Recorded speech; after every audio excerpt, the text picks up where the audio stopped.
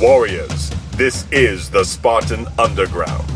And now, your host, James 300 Foster.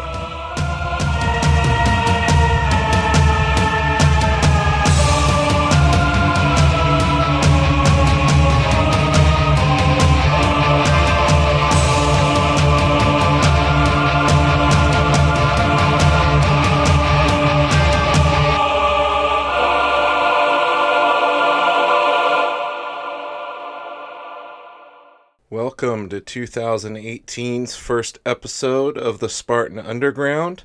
This episode features none other than Ty Gay. Ty is the lead singer of Everybody Panic and an awesome Gracie Jiu-Jitsu Black Belt. We had the opportunity to sit down and discuss a bunch of different things, and it was just a great time. I think we covered a lot of very important topics, not only for people who train, but people who run their own jiu-jitsu academies. So I really look forward to you guys listening, and I think you'll get a lot out of it. Now I'd like to take a moment to focus on our sponsors. This episode, as well as every episode of the Spartan Underground, is sponsored by ShoYoRoll. That's ShoYoRoll. You can find out more information about them on showyoroll.com. I can tell you they provide the best jiu-jitsu gis on the market, hands down. They also do some cool apparel and from time to time, even some other items that they do in cooperation with other big name brands out there, which is very, very cool. If you're into jiu-jitsu apparel as much as I am, you need another brand to check out. So make sure you check out Albino and Preto. Albino and Preto also makes awesome jiu-jitsu gis, and they're a related company to ShoYoRoll that has their own designs and a little bit of a different style. They also do some really cool apparel. Make sure you check them out over on albinoandpreto.com. That's ALBINOANDPRETO.com. Our featured sponsor of this episode is Impact Custom Mouthguards. Impact Mouthguards are the official provider of mouthguards for USA Boxing, and they have some really awesome custom grappling mouthguards that you can get. So you go on their website, they send out a kit so you can do the custom molding of your teeth, send that off to them, choose your completely custom design if you'd like, and they're awesome mouthguards. They're very thin while still providing a high level of protection. And they don't, make you feel like you can't breathe like a lot of the regular Boil and Bite or other custom mouthguards do. So make sure you give them a look over at impactmouthguards.com. And if you use the promotional code Spartan10, that's Spartan10, you will get 10% off your purchase of a custom mouthguard over on impactcustommouthguards.com. And now, without any further delay, here is episode 12 featuring Ty Gay. Enjoy the show. What's up, Spartan Warriors? I'm very excited to be here today with my friend Ty Gay. Ty is a Gracie Jiu-Jitsu Black Belt. He runs Redline Jiu-Jitsu in Oklahoma, and he's also the frontman, or should I say lead singer, or would frontman better describe you, for Everybody Panic? Either or. I'll answer to either, I suppose. All right. The lead singer and frontman of Everybody Panic, Mr. Ty Gay. How are you doing today, sir? I am amazing. Awesome, brother. I really appreciate you taking the time to be on the podcast today. Oh, I'm honored. I love your podcast. It's great. Awesome, man. Thank you. Yeah, I need to get on a schedule here of doing more because it's received a good response. And, well, I'd be preaching to the choir if I talked to you about being busy running a jiu-jitsu school. You know all about that. Yes, sir. But yeah, I also run a podcast, so we need to have you down to do a seminar and get on my podcast. We oh typically man, do, I'd love that. I'd we love do that. That live would be ones, you great. know, so I like to do it in person whenever I can because it's just funner to interact. Yeah, yeah, But definitely. I'd be and I'm down so for busy, sure. I don't have much time to do them like you're doing here. But Yeah. every once in a while, it's really cool to have somebody. And we had Roy Dean and Henry come in. Oh, that's awesome. Yeah, so yeah, definitely though. I love the whole podcast thing, man. I think everybody with a voice like, especially like yours in the jiu-jitsu community, should have one. Definitely, it's something that everybody can do. It's fairly Yeah. simple to set up. You don't need to spend a ton of money on equipment or anything like that to put together a nice sounding podcast. And like you said, Yeah. for people with a little reach and influence in the jiu-jitsu community, it's an awesome platform. For sure. So I wanted to ask you a little bit about how you got into jiu-jitsu and how long you've been training and all that basic type of stuff for people who maybe aren't familiar with who you are, and also Okay. touch a little bit on how you got into music and all that cool stuff. Sure. So they're both pretty intertwined.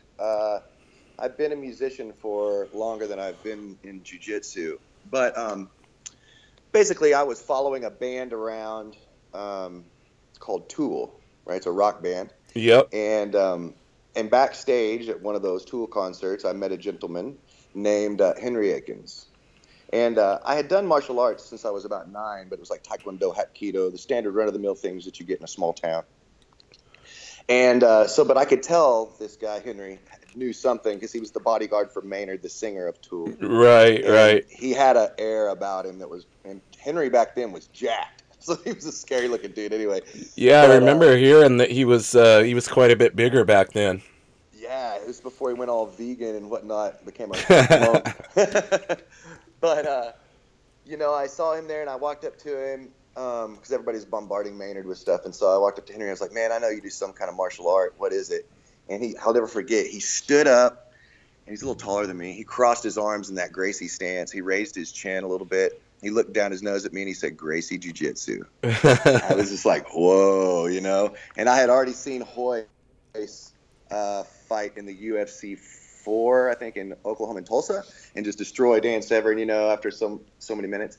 And this is when I met Henry. It was about 1997. So a little bit after the UFC started kicking out, Yeah.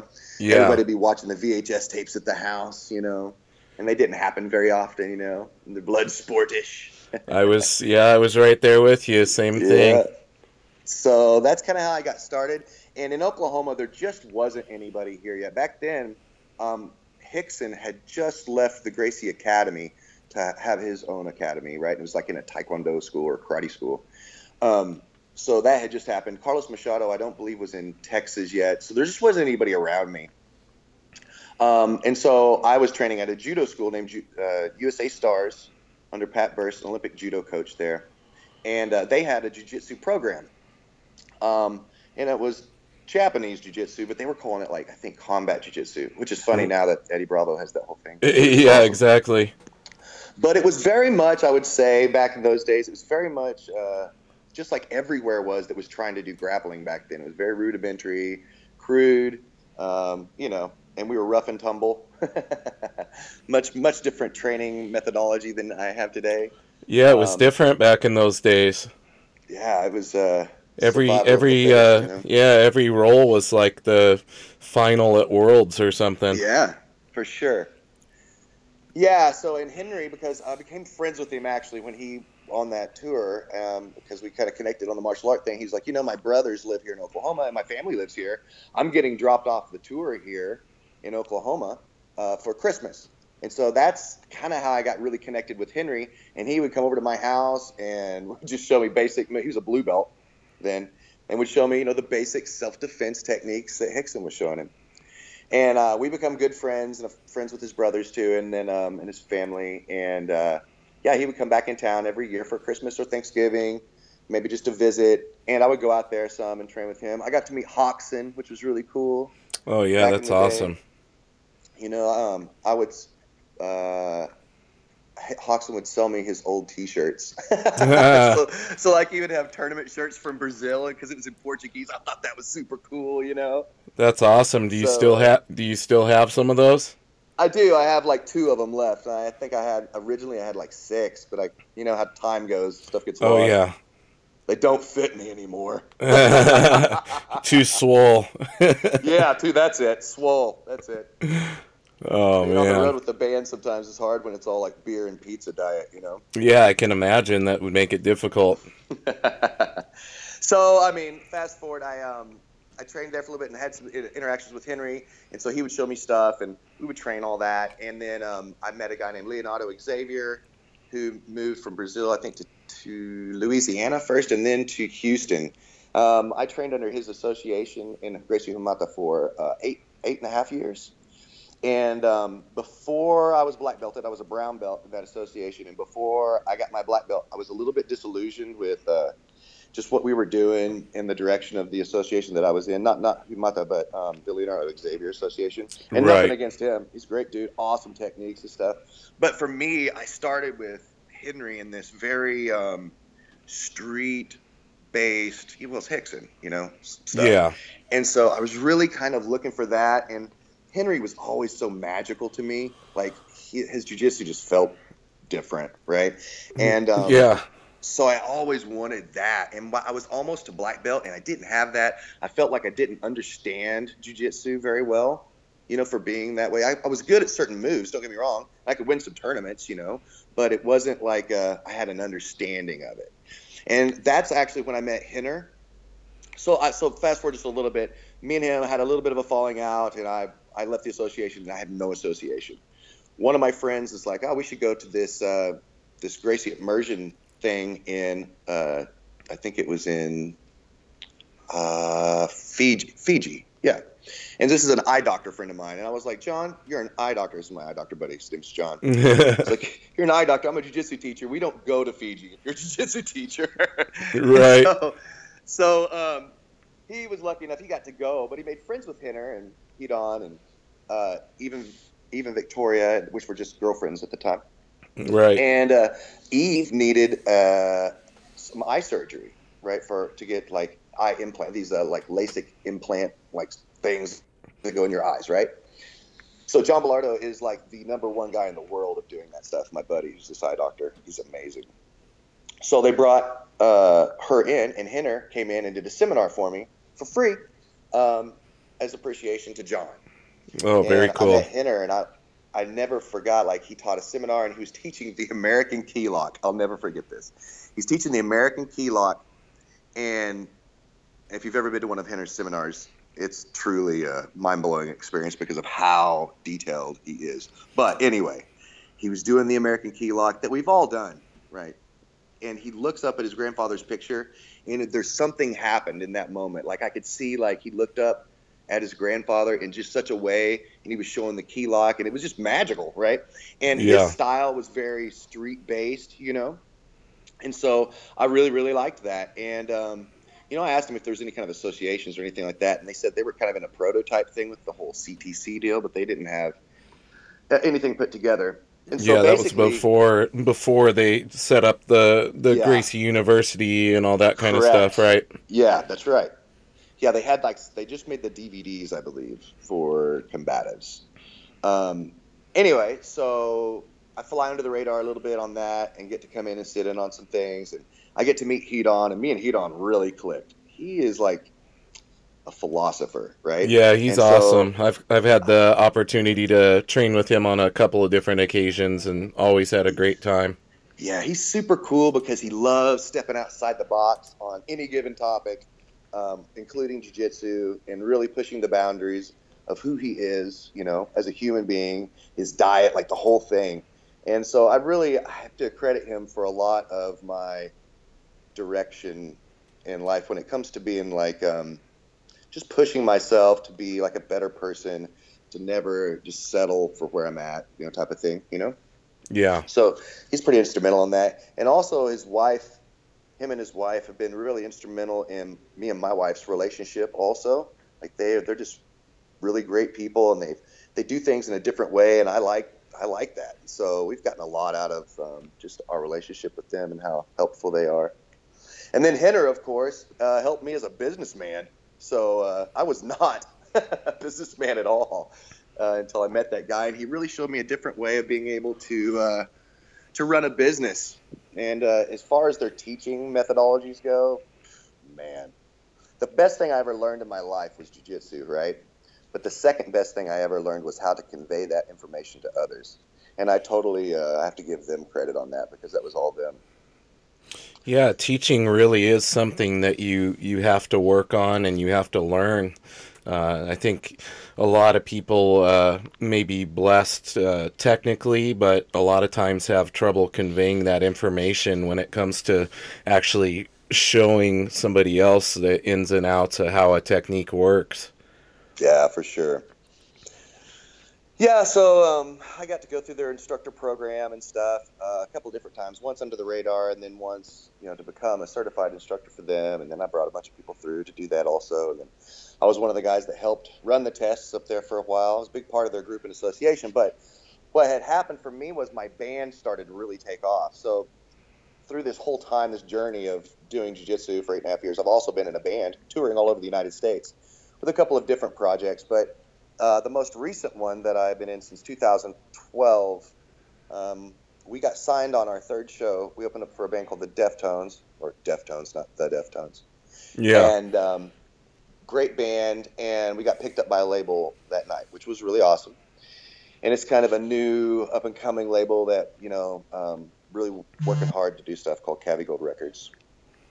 So it was really good for us and to get to go on the road. The bad part is as far as like my duties, helping out with the academy and running a CTC and doing all these things, I just wasn't in a place to do it like I was before. And I had so much focus on my music career and all this stuff that was going on for it. So I left the CTC program at the Gracie Academy with their blessing, of course. And I run kind of a boutique type jiu-jitsu school called Redline Jiu-Jitsu in Oklahoma now. And it's, I think it's, it still follows a lot of the same guidelines that the Gracie Academy had set forth, but we do have a few different things, that the Academy doesn't necessarily do, or I guess we should say Gracie University now. Right. Do. But I think that's great. There takes all kinds out there. Yeah, definitely. I think their program is amazing. Like they're above a lot of associations on stuff when it comes to, like, for instance, they do background checks on all of their instructors, a nationwide background check that the instructor has to pay for. Yeah, that's really way ahead of their time. Really important, and that's something I wanted to touch on. You've kind of stepped out in the jiu-jitsu community and made a statement, recently, basically calling out leaders of academies to make sure that they're background checking their instructors and their students, and making sure that we don't have any of these sexual predators training amongst us and taking advantage of a situation where they're learning obviously dangerous things that could be used for bad purposes, and using it as a venue to prey upon people further. I think that's very important, and I think it's something that a lot of academies and instructors shy away from. So kind of what spurred you on to want to come out and make that statement and make sure that people were aware that, bad people train in jiu-jitsu as well? Man. Well, I didn't have any intentions of doing any of this. Right. I was really trying to focus on my own jiu-jitsu practice, my students. I'm creating a curriculum for my students that they can access, just them and stuff. So I'm really focused on that. And then my musical career, we're recording with this guy named Logan Mader, and he's like, in the music world, he's huge. He did like the 5-Finger Death Punch records, and awesome. He's just a great dude and really connected into the industry. It's the first time we've ever got to do anything that big, Yeah. So that was really what I thought my focus was going to be. and so Brandon Hetzler is a friend of mine on Facebook, and who used to be, I say used to be, still is, Hickson Gracie black belt. kind of does his own thing, and he's super into like Japanese culture, and he's very, very knowledgeable and stuff. Well, anyway, he posted a statement about Rickson Gracie taking a picture on Instagram with this guy, Dave Arnbeck, and he had been in some trouble. Right. So I saw that happen, and I called Henry, right, because Henry's been my friend this whole time. Also, Rickson Gracie Black belt. And Henry told me, yeah, I actually went to the association like 2 years ago when it first started or whatever, when he was invited up there, and talked to them about it. And the reason that Henry kind of pulled away from the whole thing is kind of nothing was ever done about it.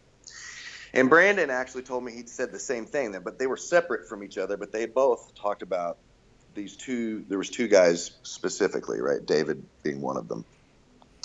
And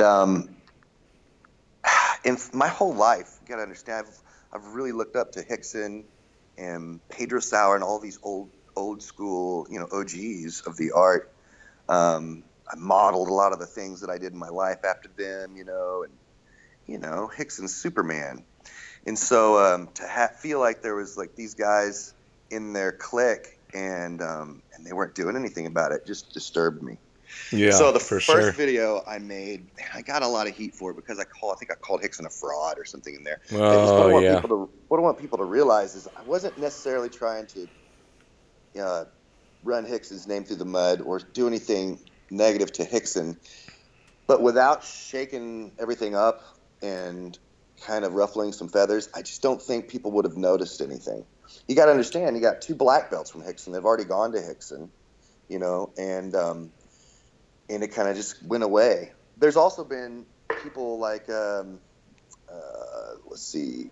There was an article not very long ago, thinking, I can't remember the exact date on it, but about sexual misconduct in tournaments and stuff like that, right?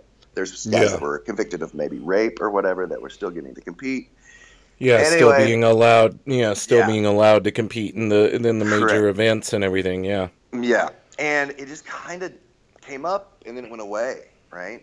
And so it makes me a little bit panicky, no pun intended, because my kids are panic, but that this can kind of go on. So me and Brandon and Henry started really, really researching stuff, right? And Brandon got a hold of some. He basically paid $25, I think. So for a month, he could check anybody anywhere. And so we just started checking people, right? And there's another guy that was in question too. And the reason that I didn't say anything about Homolo, is who it is because I was just waiting, as I needed that for leverage in case they never said anything. Mm-hmm. Now, through this whole time where things were going down, I actually got in contact with Pedro Sauer. And man, that guy is awesome. He really believed in what we were doing. He's got daughters of his own. He encouraged me. I believe. Yeah, wasn't there even a video of some guy who was sexually harassing his daughter that he put in a wrist lock? Yeah. Yeah. So I mean, he is on our side for sure. And let me just say this: Rickson is also on our side, and I believe that the whole jiu-jitsu community is on the same side, as far as like, we don't want sexual predators in this group. Yeah, definitely. Here's the thing. Because I talk to so many people, and when you hear enough people talk about one person, it's typically true. And here's what I hear about Rickson, that he is just like the most awesome dude ever. And he would give you the shirt off his back, and he believes in everybody. He really wants to see the good in everybody, right? And so I hear that from almost everybody that knows the guy, right? So I don't think that he's being malicious by any stretch by having these guys wearing his patch and all this stuff. What I do think is that he believes, so much in the good in people that sometimes bad people can manipulate him. Yeah, and slip through the cracks and kind of be the proverbial wolf in sheep's clothing type of deal. Totally. I totally think that. But I think that right now we're just to a spot in like humanity's time or whatever where we're starting to get rid of things like that. Humanity's evolving. And, we've said for a long time that we don't like pedophiles and rapists, right? We all say that. No one's going to say they like pedophiles and rapists. But how many of us have really stood up and tried to eradicate them from certain places. It just hasn't happened, you know? Yeah, and it's, it's up to the leaders in whatever community it may be to stand up against this stuff and be an example of how you should approach it, and how you should deal with these types of situations, and set that example. Definitely. Definitely. Because if not, here's what's going to happen, James. We're going to create an environment set up for predators. Exactly. We put black belts on a pedestal. They're all of a sudden, they instantly become life coaches for some reason. And they've got this weird mystique about them and this power. And then they can just have this intimate closeness with everybody without any question. Nah, man, we got to make sure that doesn't, no weirdos slip through. Yeah, and not only that, but you're teaching people, techniques on how to subdue and control somebody. Oh, Lord, Dangerous I know. techniques, that could be used in bad ways. So, and we have a huge responsibility as black belts, and people with some following in the jiu-jitsu community, to stand up against this stuff and make sure people know that it's not okay, and that we're not gonna put up with that, and we're not gonna have anybody under our roof who, falls under that label as a predator. Yeah, man, I agree. And just to be clear, after the first video where I was asking the Hickson to make a statement or whatever, I had no intentions on making another video calling out Homolo and Scott Noggle. I wasn't trying to do that publicly. I was really trying to go through the right channels and do that. But what I kind of started to realize is that I was probably in the best position to do it because I really wasn't as connected to those guys. You see what I'm saying? It's like I didn't have... Right. I could say whatever, and who cares? It's Ty from Oklahoma, And so that's really kind of why I went ahead and made the second one. Because here's the thing. Although it's a noble cause and all that kind of stuff, a lot of people were cautioning me not to do so. And it wasn't because of they're trying to protect these guys. It was because they're trying to protect me.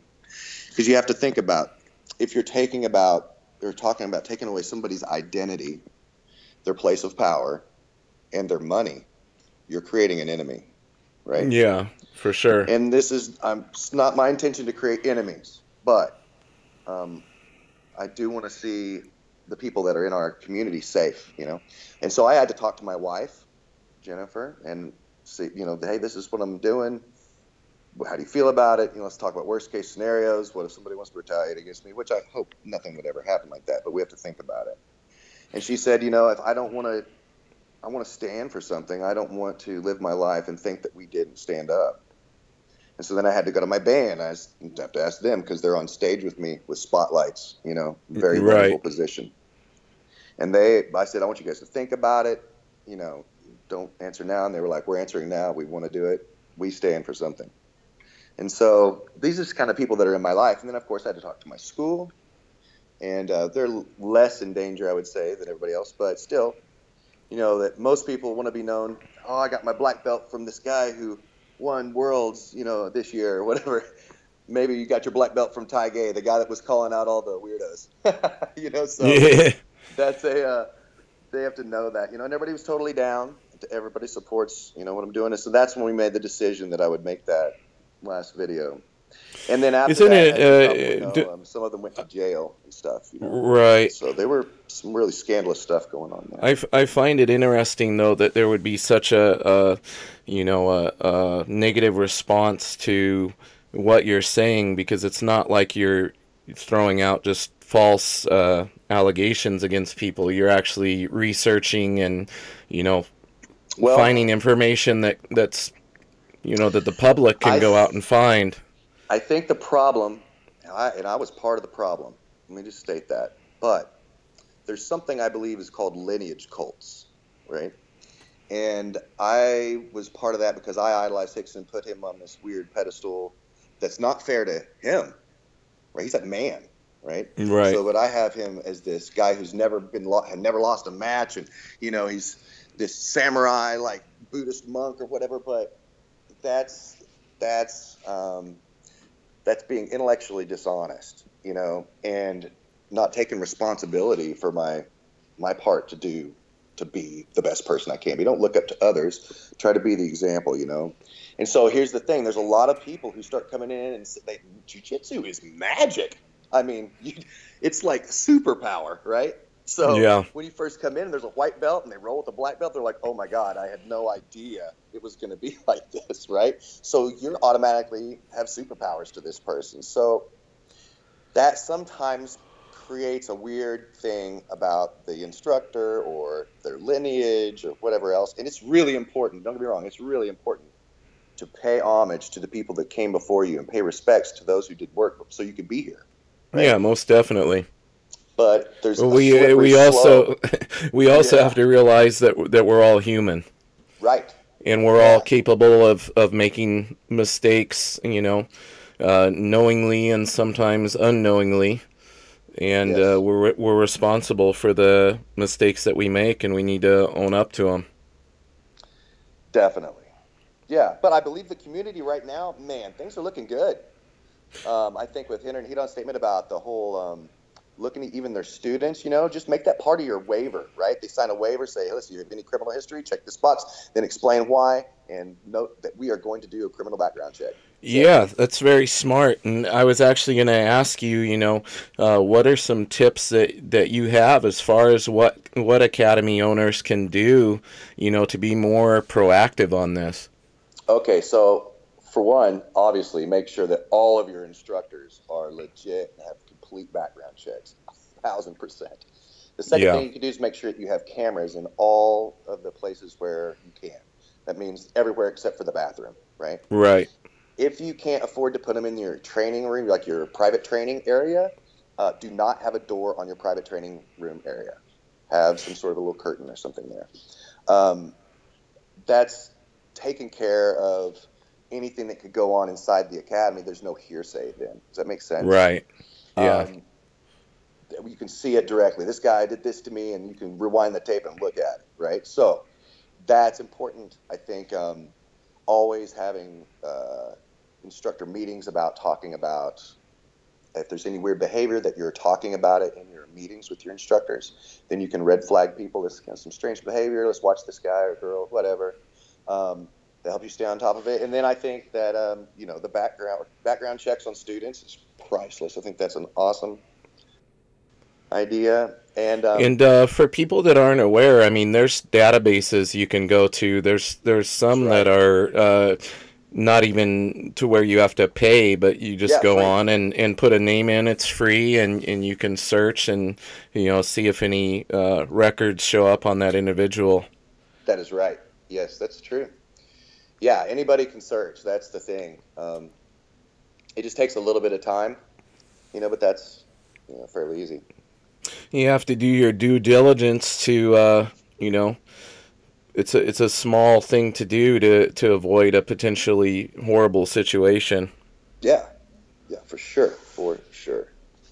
I think a lot of people, you know, as far as the heads of academies, maybe it's just an extra headache that they're not wanting to deal with, unfortunately, and it kind of gets, you know, pushed to the side, and not as much of a focus goes on it as there should be.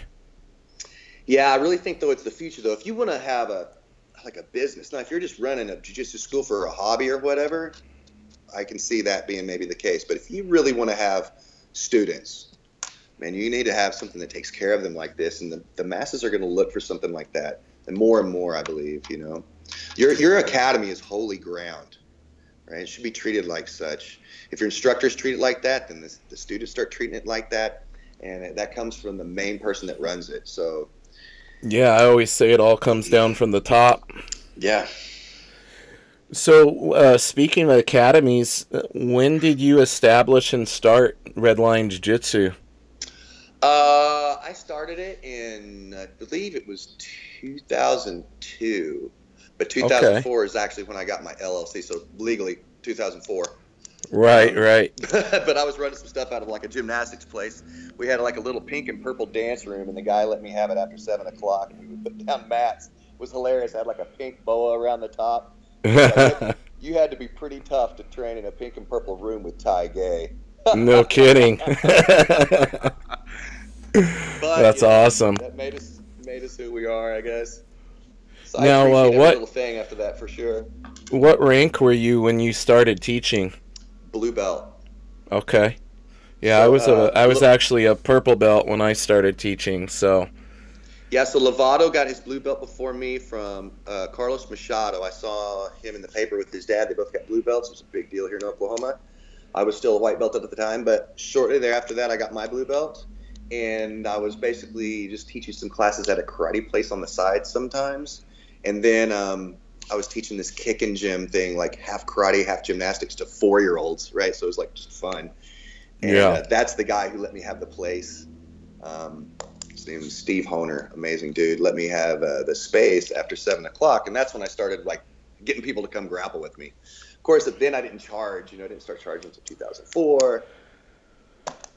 It's funny. We have a real similar kind of story as far as that goes, because I was teaching out of a karate place as well, and I kind of started my whole deal around 2003, 2004 as well. So I think we've been on a very similar path. You've been training, going on 22 years now? Yes, my 21st year on February 6th. So okay, yeah, yep. So we're right around the same. I'm working on my 22nd year. That's really cool, man. Yeah, we've been in it almost since the beginning of when it was, popularized here in the U.S. through all of us, I think, first seeing it in the UFC with Hoist. Yeah, man, that was the thing. Little Hoist. So awesome. Yeah, we were like, man, what is this guy doing? Because I know I was doing karate at the time, and I was a black belt in karate, and I'm like, me and a few of the other black belts saw that, and we're like, man, what is this guy doing? Started trying to reverse engineer it and see if we could figure it out, and just the rest is history, as they say.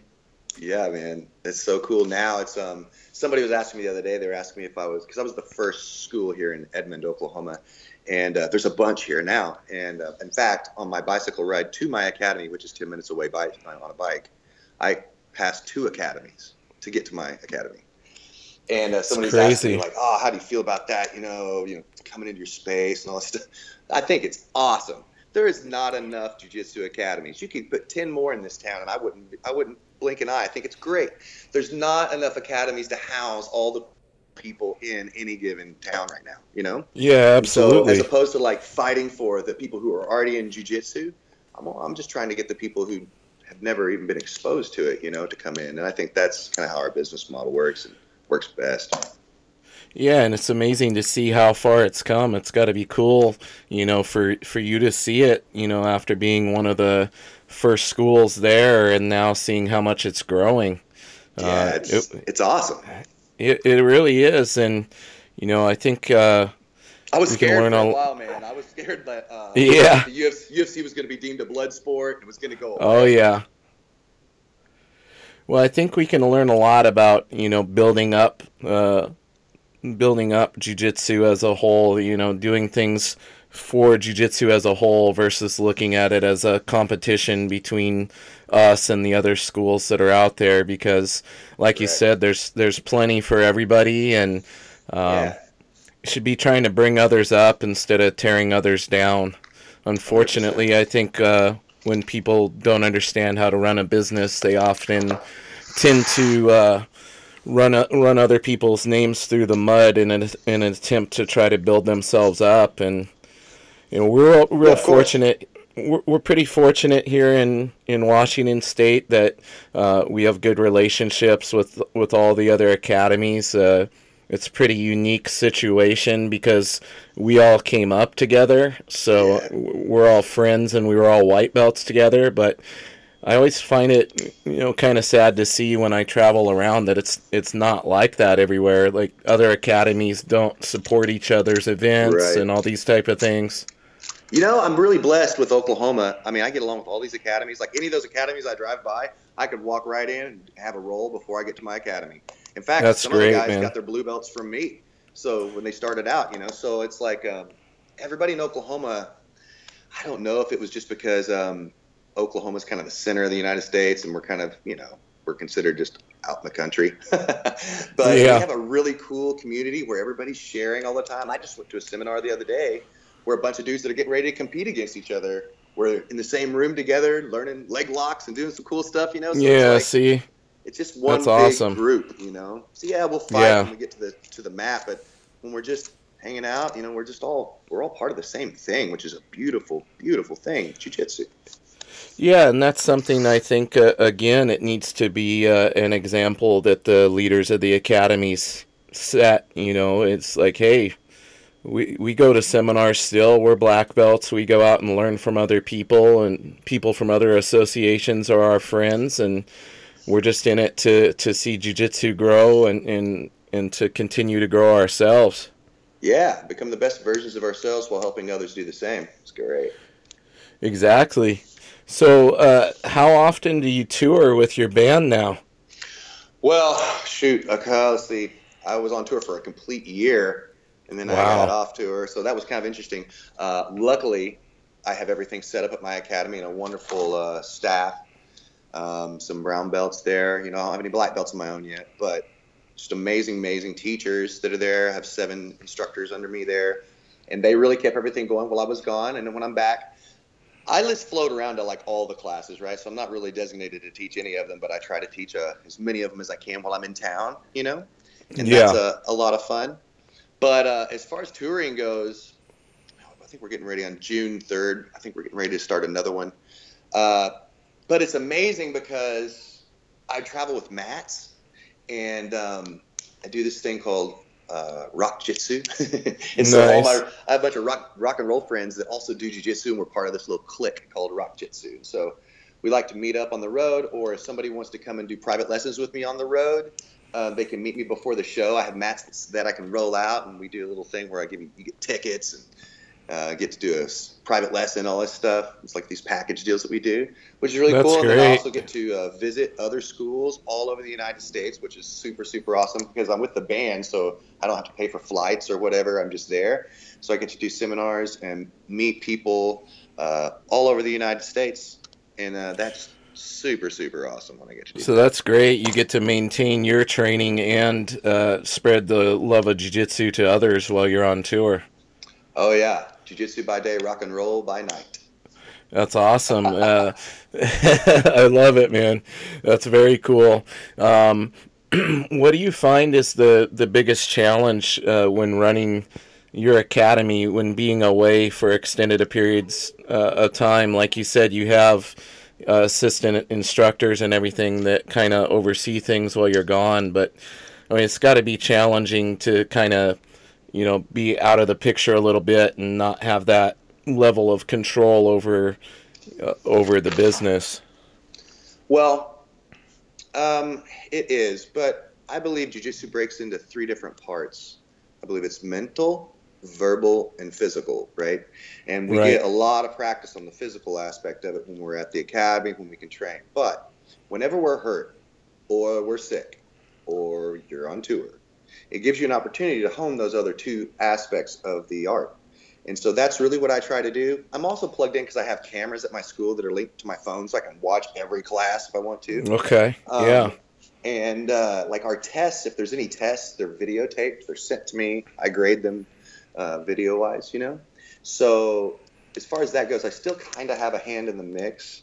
So you're pretty connected via the technology and everything. Helps you stay connected. Yeah, it's digital age for sure. Crazy world we live in. I know, isn't it awesome? Dude, my band, very cool. We don't even practice. We practice like a week before we go on tour, but we write everything in separate states or towns and states. Got a guy in all the way in California, Oklahoma, so it's like technology. If it wasn't for technology, we wouldn't even be able to have the band that we have. It's pretty amazing. Like nowadays, the recording process is so much different than it used to be. Back in the 90s, we'd be recording on reel to reel, Now everything is digital. This last record, when we went in and wrote, we didn't hardly even have we had some pieces of music, but no real structure to anything. We wrote everything right there on the fly. It's crazy. One of the songs that we wrote is called Dead Heroes, and I really wrote it after the first video that I made, and I was just pumping all my aggression and anger towards the situation into that song. Right. But it was written in like 9 hours. It's That's pretty crazy. Used to, that didn't happen. It would take me months and months to figure out a song, and get it right. But yeah, and there's so many tools. So many tools available to us to be able to collaborate and do all these things over great distances. I mean, look at it right now. We're having a podcast right now. I know. Yeah, I heard about this thing the other day. Basically, they're calling it Photoshop for the human voice. Did you hear about that?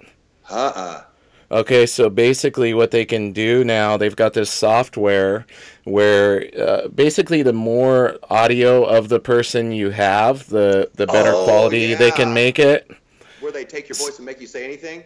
Yeah, they could make us say anything. If they listened to this whole podcast, they would have enough data to be able to simulate our voices and have it be near indistinguishable. Yeah. Oh man, yeah, great. Well, that way I don't have to have any more podcasts. They can just do it for me. Yeah, the band you won't even have to sing. They'll just run you through that software and make you sing all the lyrics. I can't wait. Get me one of those holograms or whatever, like Tupac has. Oh, man. There you go. I just kick back at my house. Just watch it from my house. Now, something I wanted to talk about a little bit. You've got a pretty amazing wife who runs Jiu-Jitsu and does all sorts of cool things within the Jiu-Jitsu community as well to empower women. So you guys got married not too long ago, correct? It's true. We got married on Halloween. Yeah, that's right. We've been together for 9 years. So, that's awesome. Everything. And to be honest, you were asking me like what the hardest part of going on the road is. It's really leaving her. I love her and love to be around her. So that's always really difficult. She's for sure. Favorite training partner. She's my best friend. Sounds like all cliche, but all the cliche stuff. Yeah, I say the same things about my wife, and you realize how cliche it sounds until you've experienced it, right? Yeah, man, it's real. Yeah, and she runs Jiu-Jitsu, which is a company that's designed to empower women on and off the mat, right? Just with anything that could possibly do such. And she's got that shirt that says "Real Men Empower Women." She's had that for about 5 years. It's in a bunch of different places now. I've got 2 of them that I wear regularly. Yep. But I just love that message, and I think right now we're just in a place and time where a lot of guys don't know. They want to help. We just don't know what to do. But I think that shirt just kind of conveys like, "Yo, we're here. We're behind you. We got your back." And I think that's cool. I have so many people out in public. I was at some store the other day, and this lady, she looked like she was having kind of a bad day. She looked at me, and I could immediately tell like I was going to get the stink eye. But she read my shirt, and her face immediately changed. She came over, she gave me a hug. There was no words exchanged. That's awesome. She moved on. So, I think things like that are important. Also, Jennifer is real big about, grounding techniques and stuff like that, and that's helped me a lot. She's also a yoga teacher and stuff, so she's been really really beneficial in my life, Plus, she's an amazing cook. I don't know if you've seen any of her pictures of her food. Yeah, I've seen that. Yeah, she makes. Now, are both you guys vegan or? No. I'm vegan by default whenever I eat her food. Okay, so she's vegan and then you're vegan by default. Yeah, I eat meat though, and sometimes she does too. Don't let her get you twisted. But we tend to do just like really high end meats. Nothing that's like none of the just normal ground beef or whatever. We're trying to get like good cuts of meat that are grass fed. No weird chemicals or hormones. Yeah, exactly. Stuff in there. She actually has a cookbook that's coming out on Valentine's Day, and it's a meal plan and a cookbook, and it's just super clean. Like, it's designed for vegans, but you can supplement, and she shows how to with your choice of meat. Very cool. So it can go for us meat eaters too. So, right on. Where will that be available when it comes out? I believe it will be on shijitsu.com. Okay, very cool. Yeah, that's awesome. Check that out. She's got a lot of cool stuff. She's got a cool blog and stuff. I'm biased, but she's pretty awesome. Now you spoke a little bit about the how she helps you with grounding techniques and things, and Correct. maybe a little. Now is that through meditation or just kind of taking some time for yourself to quiet your mind, that type of thing? Many things like that. There's depends on the level of stress that you're in, but for me, stopping everything, like stopping my phone and everything else, and in the morning having my 5 minutes of breathing with my eyes shut, and it sounds not like much, but it really helps me set my tone for the day. Just drink a big glass of water and sit there. Also, like if I'm getting too like panic stricken, one of the techniques is to look at something and name it without giving any kind of emotion to it. Like Okay. door, it's brown. The floor is wood. And so once you're going down that path, it kind of gets you out of the weird negative feedback loop that I'm sometimes in. Basically, ways to make yourself be present. Yes. Mm-hmm. Gotcha. I also like to go put my feet on the grass. I like feeling the earth in my feet. I don't know if there's any, like, I've seen lots of people say, oh, you get some sort of a energy through your chakras. I'm not saying that. I'm just saying I like to stand barefoot on the ground and like just take in the air and let the sun on my face. And I also like to pick 3 things every day that I'm really thankful for. And I like to periodically go back through the day and really think about those things. Yeah, I think with jiu-jitsu especially, we always think about jiu-jitsu being about all the cool moves we learn and everything, but people really kind of leave the mental component out of it, unfortunately, and it's such a huge part of jiu-jitsu, especially for people that compete. Yeah. Oh I've seen man. a lot of amazing, people who are very gifted athletes, technically and physically, go out and just fall apart because the mental aspect of their game hadn't been trained enough Yeah. leading up to the event. And I always tell my students, that's a component of your training as well. It's not just about coming in and drilling moves. You also have to be working on your mind. Oh man. Yeah. I mean, there's a reason that all the Olympians do so many mental reps, They do visualization stuff all the time, not because it doesn't work. Yeah, you look at any pro sport. Usually, there's they have their own mental training that they go through, and coaches that they do their mental coaching with, and everything. It's a regular Sure. part. Name anybody who's an elite level in their sport, and they'll tell you that that's a huge aspect of their training. So I wonder Definitely. why it's kind of something that's overlooked so much. I think it's because we're so new. I think we're kind of still evolving. Like, look at judo. Judo's in the Olympics, right? So they're like trying to win the Olympics. Right. So wrestling too is in the Olympics. So it's just, I think we're kind of new, and everybody's trying all these different things out. And there is no rules, which makes it really cool, So that's one of the cooler aspects to it. But the down part is that sometimes we neglect tried and true methods that are, staples. Yeah, maybe you think it doesn't apply to us. Yeah. Because we do jiu-jitsu, and That's jiu-jitsu's right. magic, right? That's right. So where can people go to learn more about your band and your jiu-jitsu school and shijitsu and all this Oh awesome yeah. stuff that you're involved with? I do have a few irons in the fire, You but do. yeah. So if you want to check out my band, you can.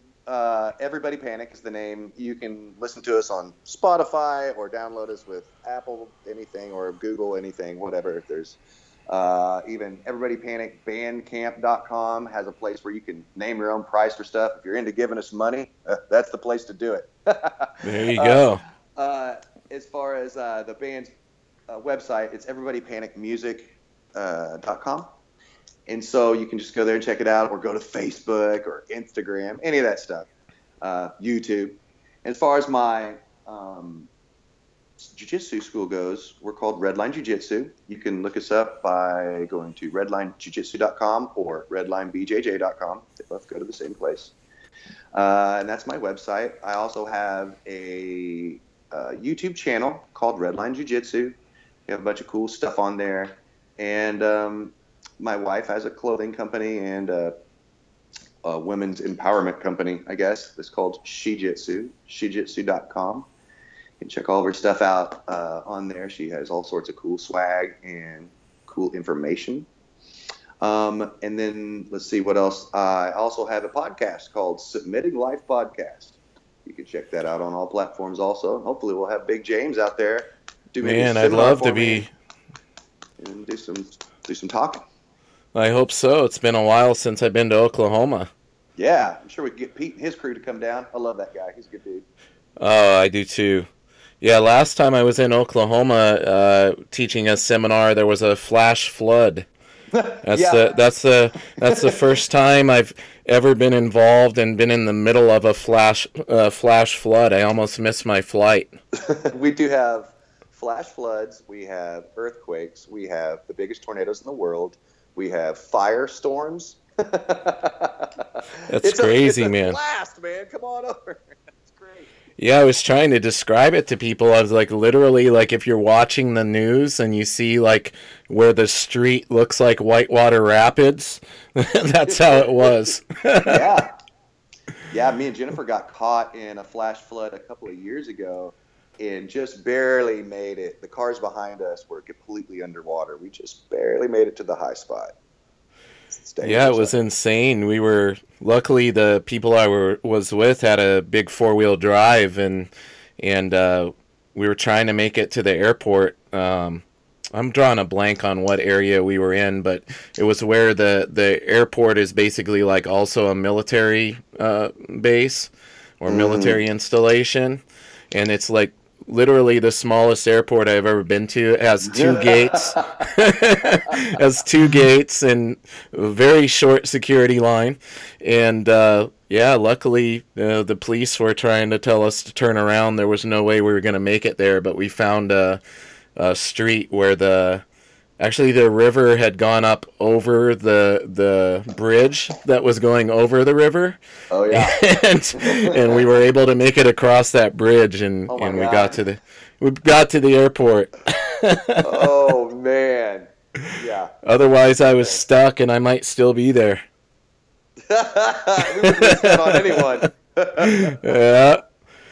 Well, brother, man, I really appreciate you taking the time to be on the podcast today. I know you're a busy guy, and it means a lot to me that you took the time to be on here. And like I said, I'd be honored to come out and do a seminar at your school and be on your podcast as well anytime. Yeah, bro, let's make that happen. Yeah, and thank you so much. It's a great honor just to be out here on your podcast. Absolutely, my friend. Well, listen, you have a great day, and I hope to have you on here again soon. Yes, sir. All right. Take care. All right. Bye-bye.